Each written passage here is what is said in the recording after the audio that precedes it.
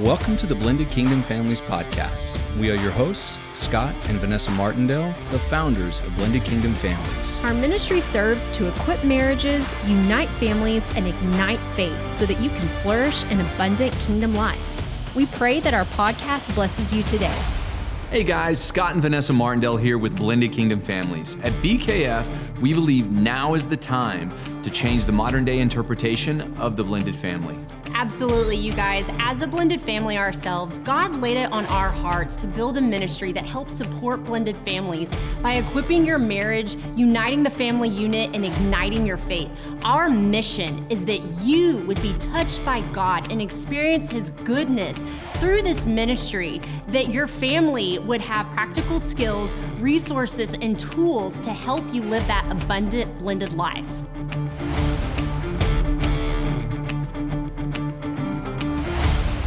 Hey guys, Scott and Vanessa Martindale here with BKF. We are so excited to have you with us today, and we have an amazing guest with us. Yes, you guys, we have Dr. Magdalena Battles here with us today. Dr. Battles, welcome. We are so excited to have you here with us.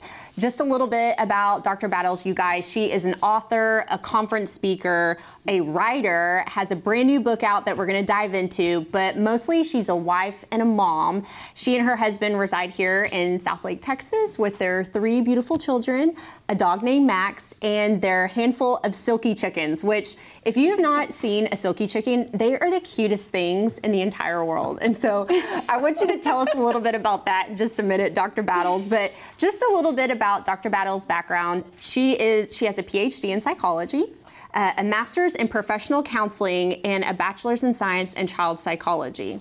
Wow. Thank you. Yes, very impressive. She shares her real life experiences and professional insights on her website that is called Living Joy Daily, and on lifehack.org, where she is named one of their top writers. Mm-hmm. Awesome. Love that. She is the author of 6 Hidden Behaviors That Destroy Families. Boom. Yes, such a great book, Strategies for Healthier, More Loving Relationships, and another book called Let Them Play, The Importance of Play and 100 Child Development Activities. So that is awesome. We absolutely loved your book. I could not put it down. Thank you. We started reading it. But Dr. Battles, we just want you, just tell us a little bit about you and what you and your family like to do. Want to hear about the silky chickens for sure. But yeah, just a little bit about you. Yeah, well, thank you for having me. So Absolutely. My husband and I moved to Texas 7 years ago from Florida, and our twin boys were born here, right at Grapevine, Baylor. We love living here, but we also love exploring the country. Mm-hmm. So in our downtime, we actually travel with our 5th-wheel trailer, which is a very large camper, and we go to see national parks and state parks as well, but we've now been to 36 of the 62 national parks. So wow. That is amazing. And for a while, we actually brought our silky chicken with us because we only had 1 chicken, and it was cheaper to bring her with us than to hire a chicken babysitter. Oh my goodness. So she has to go on the camper with us. There's a chicken babysitter? Yes, I have a chicken babysitter. We have I love that. some people that come over and they tend to our chickens in the morning and the evening while we're gone. I love that. Love that. Yes. We're going to have to put a picture up for you guys of the silky chickens so you can just see how cute these things are. They are. They're considered the lapdog of chickens because they love being held, which is very different, unusual for chickens. They're very social creatures, and so they even come in our home. Love that. My kids love to hold them, and they're just giant poof balls. They're very, very lightweight and small, but they have just so much feathers that they actually look like fur. Yeah, they're really exotic looking, just kind of a fun, different thing. So we have, awesome. Right now we have 4. So my daughter was asking today, when are you going to hatch some more? When are we going to hatch some more? I said, I don't know, we'll see. We have to actually stay home for 21 days in order to make that happen, because that's how long it takes to hatch chickens. So we have to be able to be home for 21 days. Love that. Love that. That is so fun. I can't believe you gave her a new idea on. I know. If you decide to hatch some, Dr. I Battles. was going to say, would you like me to hatch you some? Yes, I would love to. I give them to friends free, so I would love to. Well, there's no doubt that you have your hands full. Yes. And we love your story and love your passion for helping people. And you have really, you and I were talking before, the gamut of things that you've done and experienced is just phenomenal. Yeah. But I have absolutely loved your book. And one of the things, the cover really grabbed me. Yeah. Because I think in today's world and families, we know this, we're busy. We have kids, we have dogs, we have chickens. We have, work, we have family, we have all of these things, and not enough time or energy is spent examining our family and maybe the things that have rooted in our family that are making it less enjoyable and ultimately trying to destroy it. Mm-hmm. So as you looked and wrote your book, you look at 6 hidden behaviors that destroy families. Mm-hmm. What I would love for you to do is just take a brief second and go through those 6 behaviors for our audience, just so they can get an idea of the more in-depth version that's in the book. Yes. Okay. So the 6 hidden behaviors, it is failure to forgive or apologize. I'm going to list them in the order that they are in the book. The next one is criticism. Then third is gossip. Fourth is deception or lying. Fifth is a lack of inclusion or purposefully excluding family members. Mm-hmm. And then the last one is a failure to accept differences. Okay. And these topics originated because I found that over the years, having a practice and working with clients, and then also having multiple Bible studies that I've led in my home over the years, and even with my relationships with my friends, I found that people were talking about the same behaviors over and over again that they were having with their families. And it's like they couldn't pinpoint quite what was wrong, but year after year, they're having these same problems. And I find that the problems, when they're not dealt with, they fester and they become worse. Yeah. And if you can't identify the problem, you can't treat it. So I say that they're hidden behaviors because a lot of people just couldn't pinpoint what it was. They just knew that there was something wrong. But a lot of times these behaviors, they're so manifested in their family and they've been established for generations that they think that's normal. Gossip in a family, they just say, well, aren't all families like that? Everybody gossips. No, that's a destructive behavior, and that's one that's set up in your family then that is, destroying, and it can have been done for generations, and it really causes a breakdown. And eventually when these behaviors, when they're done enough over enough time and they become severe enough, it leads to estrangement. And that is the worst thing that can happen, is to have broken families, because God doesn't want that. He created us for family and for relationships. When he created Adam, he said he saw that it was not good that he was alone. So he created Eve, and he said, now it's good. And he said, now go and procreate. So the relationships that God made us for are families. That is the first and primary relationship that he created us for. Well, first and foremost to him. And it talks about that in Matthew, where he says, my greatest command is that you love me first and foremost. And then secondly is to love one another. Well, who are the people that we should love? To love one another. How about first and foremost the people he put in our life on purpose? That being our family. So good. And I know, you touched on something which is, when we talk about this a lot in our podcast, is family generational behaviors and curses that get passed down generation to generation. And I can just imagine somebody who's hearing this and they start listing out these, failure to forgive, criticism, gossip. And if you're listening and you're going, yeah, that's me. This is what I deal with, and I don't like it. But this is the way my family is. And you look at the gamut of whether it's mom, grandma, dad, grandpa, brothers, sisters, aunts, uncles, brothers and sisters, and they're saying, well, this is just what happens in our family, but I don't like it. How does an individual go about that change? And I know that's, maybe a 4-part series of change. But if somebody's listening, they're going, what is my first step? Because I think that this needs to change, and I don't really want those behaviors for my family. Right. It starts with ourselves. We can tell our family what to do, but oftentimes it's not well received. And also, we can't change other people. But we can change ourselves, and we can change the way that we react to things. And so in the book, one of the primary things that I focus on is, it's not about what everybody else is doing to you. Yes, they might have done these things, but how are you going to handle it? And how are you going to be the agent of change in your family? Yeah. You can be the one that can make a difference and change the course of your family. It doesn't need to be the grandparents or the parents that start the trend of doing things the right way. It can be, the niece or the nephew or the brother or sister. They can be the ones that start doing things the right way and be the right example. Because, it's sort of like positivity breeds positivity, negativity breeds negativity. And people are naturally drawn to the positive. And so if we start seeing the positive and the right way that behavior should be exemplified in a family, people catch on to that and they go, oh, wow, maybe I should do some of that as well. Yeah. And people do notice the change. It is something that is noticeable, and especially when habits are stopped. When they, for example, you look at gossip. If they've been a part of the gossip for years, and then all of a sudden they say, you know what, I'm going to excuse myself. I have decided I'm making a commitment not to gossip about family members. I'm just going to excuse myself. I'm going to go work on the dishes in the kitchen. I'll see you guys in a few minutes. Yeah. Just doing it in a kind way where you're not criticizing them, but you're saying, I'm not going to partake. Yeah. That sounds a very strong message that says, you know what, I'm going to do things a different way because I care about you and I care about my family members. It's setting an example of love, not of judgment, but of I love that person that you're talking about, so I don't want to be a part of this discussion.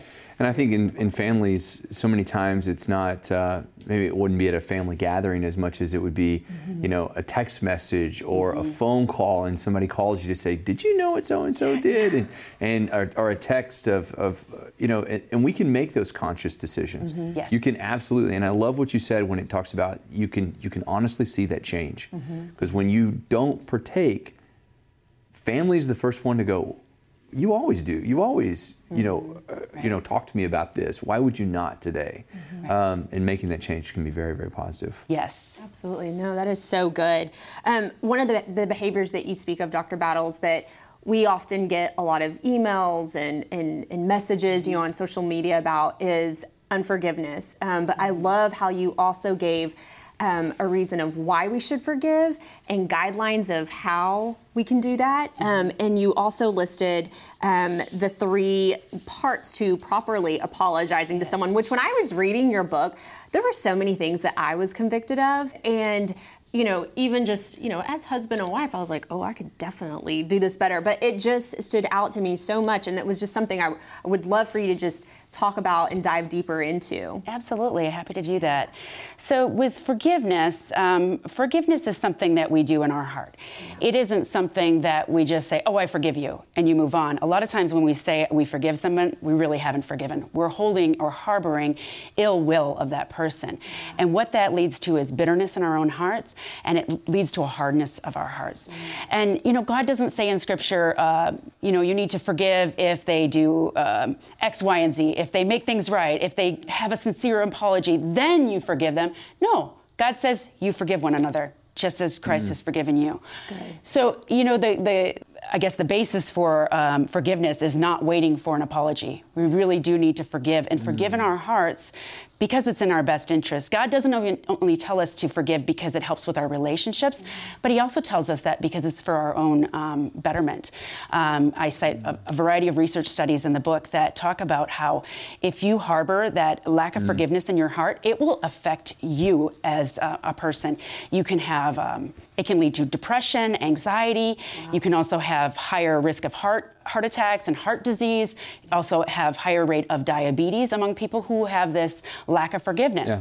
So it really goes to show that God isn't telling us to forgive just because he wants, everybody to get along, which is also a great byproduct of that. He's telling us for our own good, because he doesn't want us to have this hatred in our heart that is bringing us down as a person. So, forgiveness, we need to do it because God has first and foremost commanded it of us, but also so that we can have better relationships and also heal ourselves and heal our own heart. Yeah. And now with apologizing, yes, we should apologize. Yeah. Just because other people in the family don't apologize doesn't mean we should do the same. Yeah. I have seen that in a lot of different families where they kind of move on. They pretend that the wrong didn't happen, and they don't even acknowledge it. They just kind of skip over it and move on without ever apologizing or having a situation where they've discussed apologizing or forgiveness. But it really is important to apologize, because that is part of Scripture where they talk about you must live peaceably among all men. And a true, genuine apology, I say it has 3 components. And the first is a genuine remorse. Yeah. You need to genuinely show that you can put yourself in that person's shoes and that you understand how you hurt them. If you're just saying, well, I'm sorry, it's not going to get very far. I mean, we say that to our kids, you apologize to your brother or sister, and you hear them going, well, I'm sorry. Yeah. Yeah. It's not really effective. Right, it's not really getting at the heart of things. Mm-hmm. So when we teach our kids to apologize too, we need to say, okay, well, what did you do wrong, and how does it feel? How would you feel if this happened to you? So they can begin to learn that sort of self-reflection, and that they can dig deep and have compassion for others. Yeah. So we need to do that as adults too. When we're going to apologize, we need to look at, okay, how did I really hurt this person, and how would I feel if I was in their position? Mm-hmm. So it involves, being very opening our hearts up and being willing to apologize heartfully. But then it also involves making a restitution as well. And so when we do something wrong, our desire should be to make it right. So if we've done something, for example, borrow money from a sibling and we haven't paid them back, but we don't have the money to pay them back at this moment, you can still apologize, and you can make steps to make it right. For example, you can say, I'm sorry, I said I would give you the money back right away, but I made a bad decision. Not a good excuse, but what I'd like to do is set up a monthly payment plan so I can pay it off over the next 6 months, because I want to have things made right with us, and I want our relationship to be in good standing. Yeah. So the whole point of it is to have, resolution in the relationship so that it can be, restored. Yeah. The apology should involve restoration. Okay. Absolutely, absolutely. Well, I know a lot of our audience is blended families. And when you talk about the concepts of apology and forgiveness, I don't know if there are not 2 bigger things that stand in the way of really a joyous life, having not gotten through those 2 issues. Yeah. Mm-hmm. So, if you're watching and you're in a situation where, you're thinking about apologies and you're thinking about forgiveness, first thing you may be thinking, well, my spouse needs to do this. Mm-hmm. And I would challenge you to not look at it that way, and look at what you need to do. What apology do you need to make? What apology should you do? What restitution should you seek from your spouse? And start that trend yourself. Mm-hmm. Because if you want other people to change, like you said, Dr. Battles, you have to be first willing to change yourself. And I know that blended families deal with that at a very, very high level. They harbor a lot of hate, a lot of anger and just disappointment. And it comes from, 1, the lack of apology, and 2, the inability or lack of desire to give forgiveness. Mm-hmm. So I love that you're bringing this up. I love that your book talks about that. It's when we were discussing, what questions to talk about, we talked about forgiveness, and Vanessa mentioned, she's like, well, we talk a lot about this. And I said, well, I think it needs to be talked about a lot more, because more and more blended families, that's a big issue for them.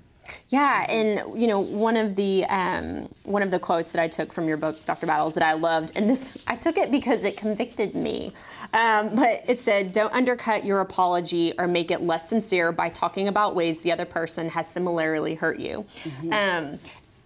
And I'm just going to be very transparent. That is something that anytime I've offended my husband, offended Scott, or hurt him, I'll be like, well, you did this too, and we were talking, backstage about how we can do that in relationships where we're trying to make it an even playing field, but the proper way really is to say, I'm sorry, I know that I hurt you. Will you forgive me? And not bring up those past instances that maybe you've already worked through, but because all it's going to do is work at destroying the relationship. Yes. You bring other things up, then they bring other things up, and then you bring other things up, and it really, really undermines the whole relationship and just breaks things down further and further. So when we get that instinct to play tit for tat, that's usually Satan at work. So we need to ignore those things and say, you know what, God, work on my heart and help me apologize and not look at how I may be feeling about this, because a lot of times our feelings are, we're very selfish beings, and so we want to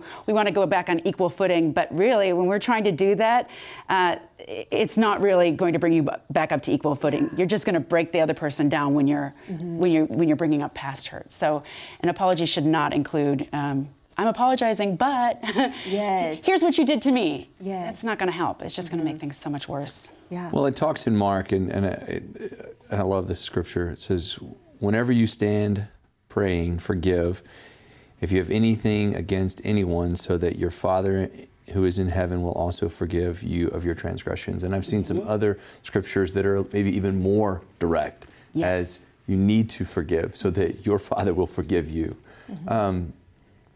I wish I knew the best ways to tell people how to get to that point. Do they have to hit rock bottom to get to the point where like, oh, okay, now I'll forgive people and I can start being healed? No, right. And we have to make that decision for ourselves, and we can make it at any point. It can be today where you say, you know what, I'm tired of having this bitterness, this anger, this hostility that I'm carrying every day. And when you make that decision, you turn it over to God. You say, God, please heal my heart. Please allow this bitterness and this contempt to be washed from me, and then work on me daily to keep this burden off of my heart. And continually turning it over to God is what makes it dissolve. It's not just a one-time thing, because we're human beings, and Satan's going to keep throwing it back at us saying, don't you remember? Don't you remember? And, Satan will keep trying to destroy your relationships. One of the best ways to destroy humanity is to destroy the family relationships. And so he will continually remind you of the wrongs that have happened in your life. But you know what? You can keep giving it over to God and say, God, you know what? I don't want to harbor this bitterness and this ill will. And he can heal you. It's not something that we can do on our own, because we have a human nature, human tendency to be sinful and to be selfish. That's just the way we are. But God is not that way, and we can just turn it over to him, and he can help heal us. Absolutely. So good. Well, beyond forgiveness, and as you look at blended families, what other advice, encouragement would you give a blended family based upon these behaviors, things that they can work on, maybe as it relates directly to that population? I would say one of the things that I address in the book is about inclusion. And oftentimes when there are remarriages that happen, there's often rejection, because, they were attached to the other person that they were, that their brother or sister was married to, and they're like, well, I like so-and-so, and I can't believe that you divorced. And they can harbor these ill feelings and almost contempt, for the divorce, and it carries over into the other relationships. And so then they end up rejecting the new spouse. And that's not right. God calls us to love and not to judge. And so when we are, not accepting that's not godly behavior, that's not loving, and that is judgmental. So we need to be very conscious of our own behaviors. Even if it wasn't our decision to remarry, it's their life. It's their decision. So when that new person comes into the picture, we have to say, you know what, I'm going to love them and accept them because they're now family, and God has, brought this family together. Well, we're going to be there with them and be their family and be a loving family. Because if we decide to judge and reject, it's only going to create, estrangement, which is the worst thing that can happen. That's so good. That's so good. I think that's one of the things we talk about a lot, especially when coming into remarriage, is bringing in that spirit of rejection, which leads to pride and control and all of those things. Like it says in Scripture in the book of Proverbs, pride goes before destruction, a haughty spirit with a fall. And so I love that you brought that up, because it is something that I think blended families deal with a lot more than not. So. Well, and the thing that struck me when you said that is, and we've talked about this before, whether you're on your second or third or fourth marriage or wherever that looks like, if you're doing it God's way, it's going to be a great marriage. Yes. But you may have those intentions, but other people in your family may not look at it that way. Yeah. And you may be, I always think about the family that maybe really had a tough time and went through divorce, and then there was a remarriage, and all of a sudden it's like, oh, you're going to church? And oh, there's something wrong here, and it's not. I'm just trying to, this new marriage, I'm trying to put it on the right foot, and other people in the family, they don't look at it that way. They look at it as it's almost like you're rejecting what you had before, thus rejecting those family members. So I think that there is a lot to be said for that inclusion, to cheer on and to support those new marriages. Hey friends, we hope that this episode is blessing your socks off right now, and we just want to take an opportunity to talk about partnering together. If Blended Kingdom Families has touched your marriage and touched your blended family in some way, we'd love to partner with you. At Blended Kingdom Families, we're trying to reach as many blended families as possible, and we can do more with your support. So please take an opportunity to visit blendedkingdomfamilies.com and click Partner. Hope you enjoy the rest of the episode. Well, Dr. Battles, we know that you're not part of a blended family, but one of the questions we always love to ask is, what does a blended kingdom family look like to you? Or you could just put it as a kingdom family. A kingdom family is one that is centered on Christ, one that establishes that Christ is the head of the home, and that all things work around the scriptures that Christ has provided us in the Bible. And so a kingdom family is one that really strongly desires, not only in what they say, but in their behaviors and their actions, that we're going to put Christ first, and that means that we're going to love one another, because that is one of the greatest commands. In Matthew, it talks about loving God first and foremost, and the second greatest command is to love others as you love yourself. And so if we're going to be like Christ, we need to follow those two commands, put Christ first, and then next, we love one another. Yes, yeah. That's so good. That's so good. Love it. Love it. Love it. Well, Dr. Battles, can you tell us where our audience could find your book? Yes, my book, 6 Hidden Behaviors That Destroy Families, Strategies for Healthier and More Loving Relationships. It's on Amazon, Barnes & Noble, Whitaker Publishing, major bookstores everywhere. Yay. So please pick up your copy. Love it. Guys. Thank you so much, Dr. Battles, for being here today and just sharing your wisdom and knowledge with us. We have thoroughly enjoyed our time with you. And you guys, if you have not already read this book, I highly, highly, highly recommend. It is so good, and it is going to just help you and your family. Yeah, I think it's very simple, guys. If you're having issues, if you're looking for resources, there are resources. Go take the time, make the commitment, buy the book, read it, and then give it to somebody else to read. Absolutely. So thank you, Dr. Battles. Yes, it was such a pleasure having you here. And guys, thank y'all so much for tuning in. We were so blessed to have Dr. Battles with us today. For Scott and Vanessa Martindale with BKF, you guys have a wonderful, wonderful day. Be blessed in all that you do.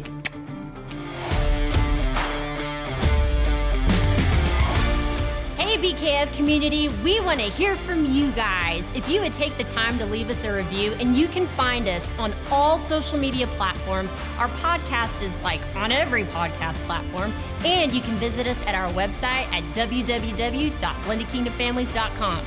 Yeah, guys, we're trying to reach every blended family all over the world, and we can't do this without your partnership. So please take a minute, share, comment, review, tell your friends. Tell them they can all go to blendedkingdomfamilies.com for great resources.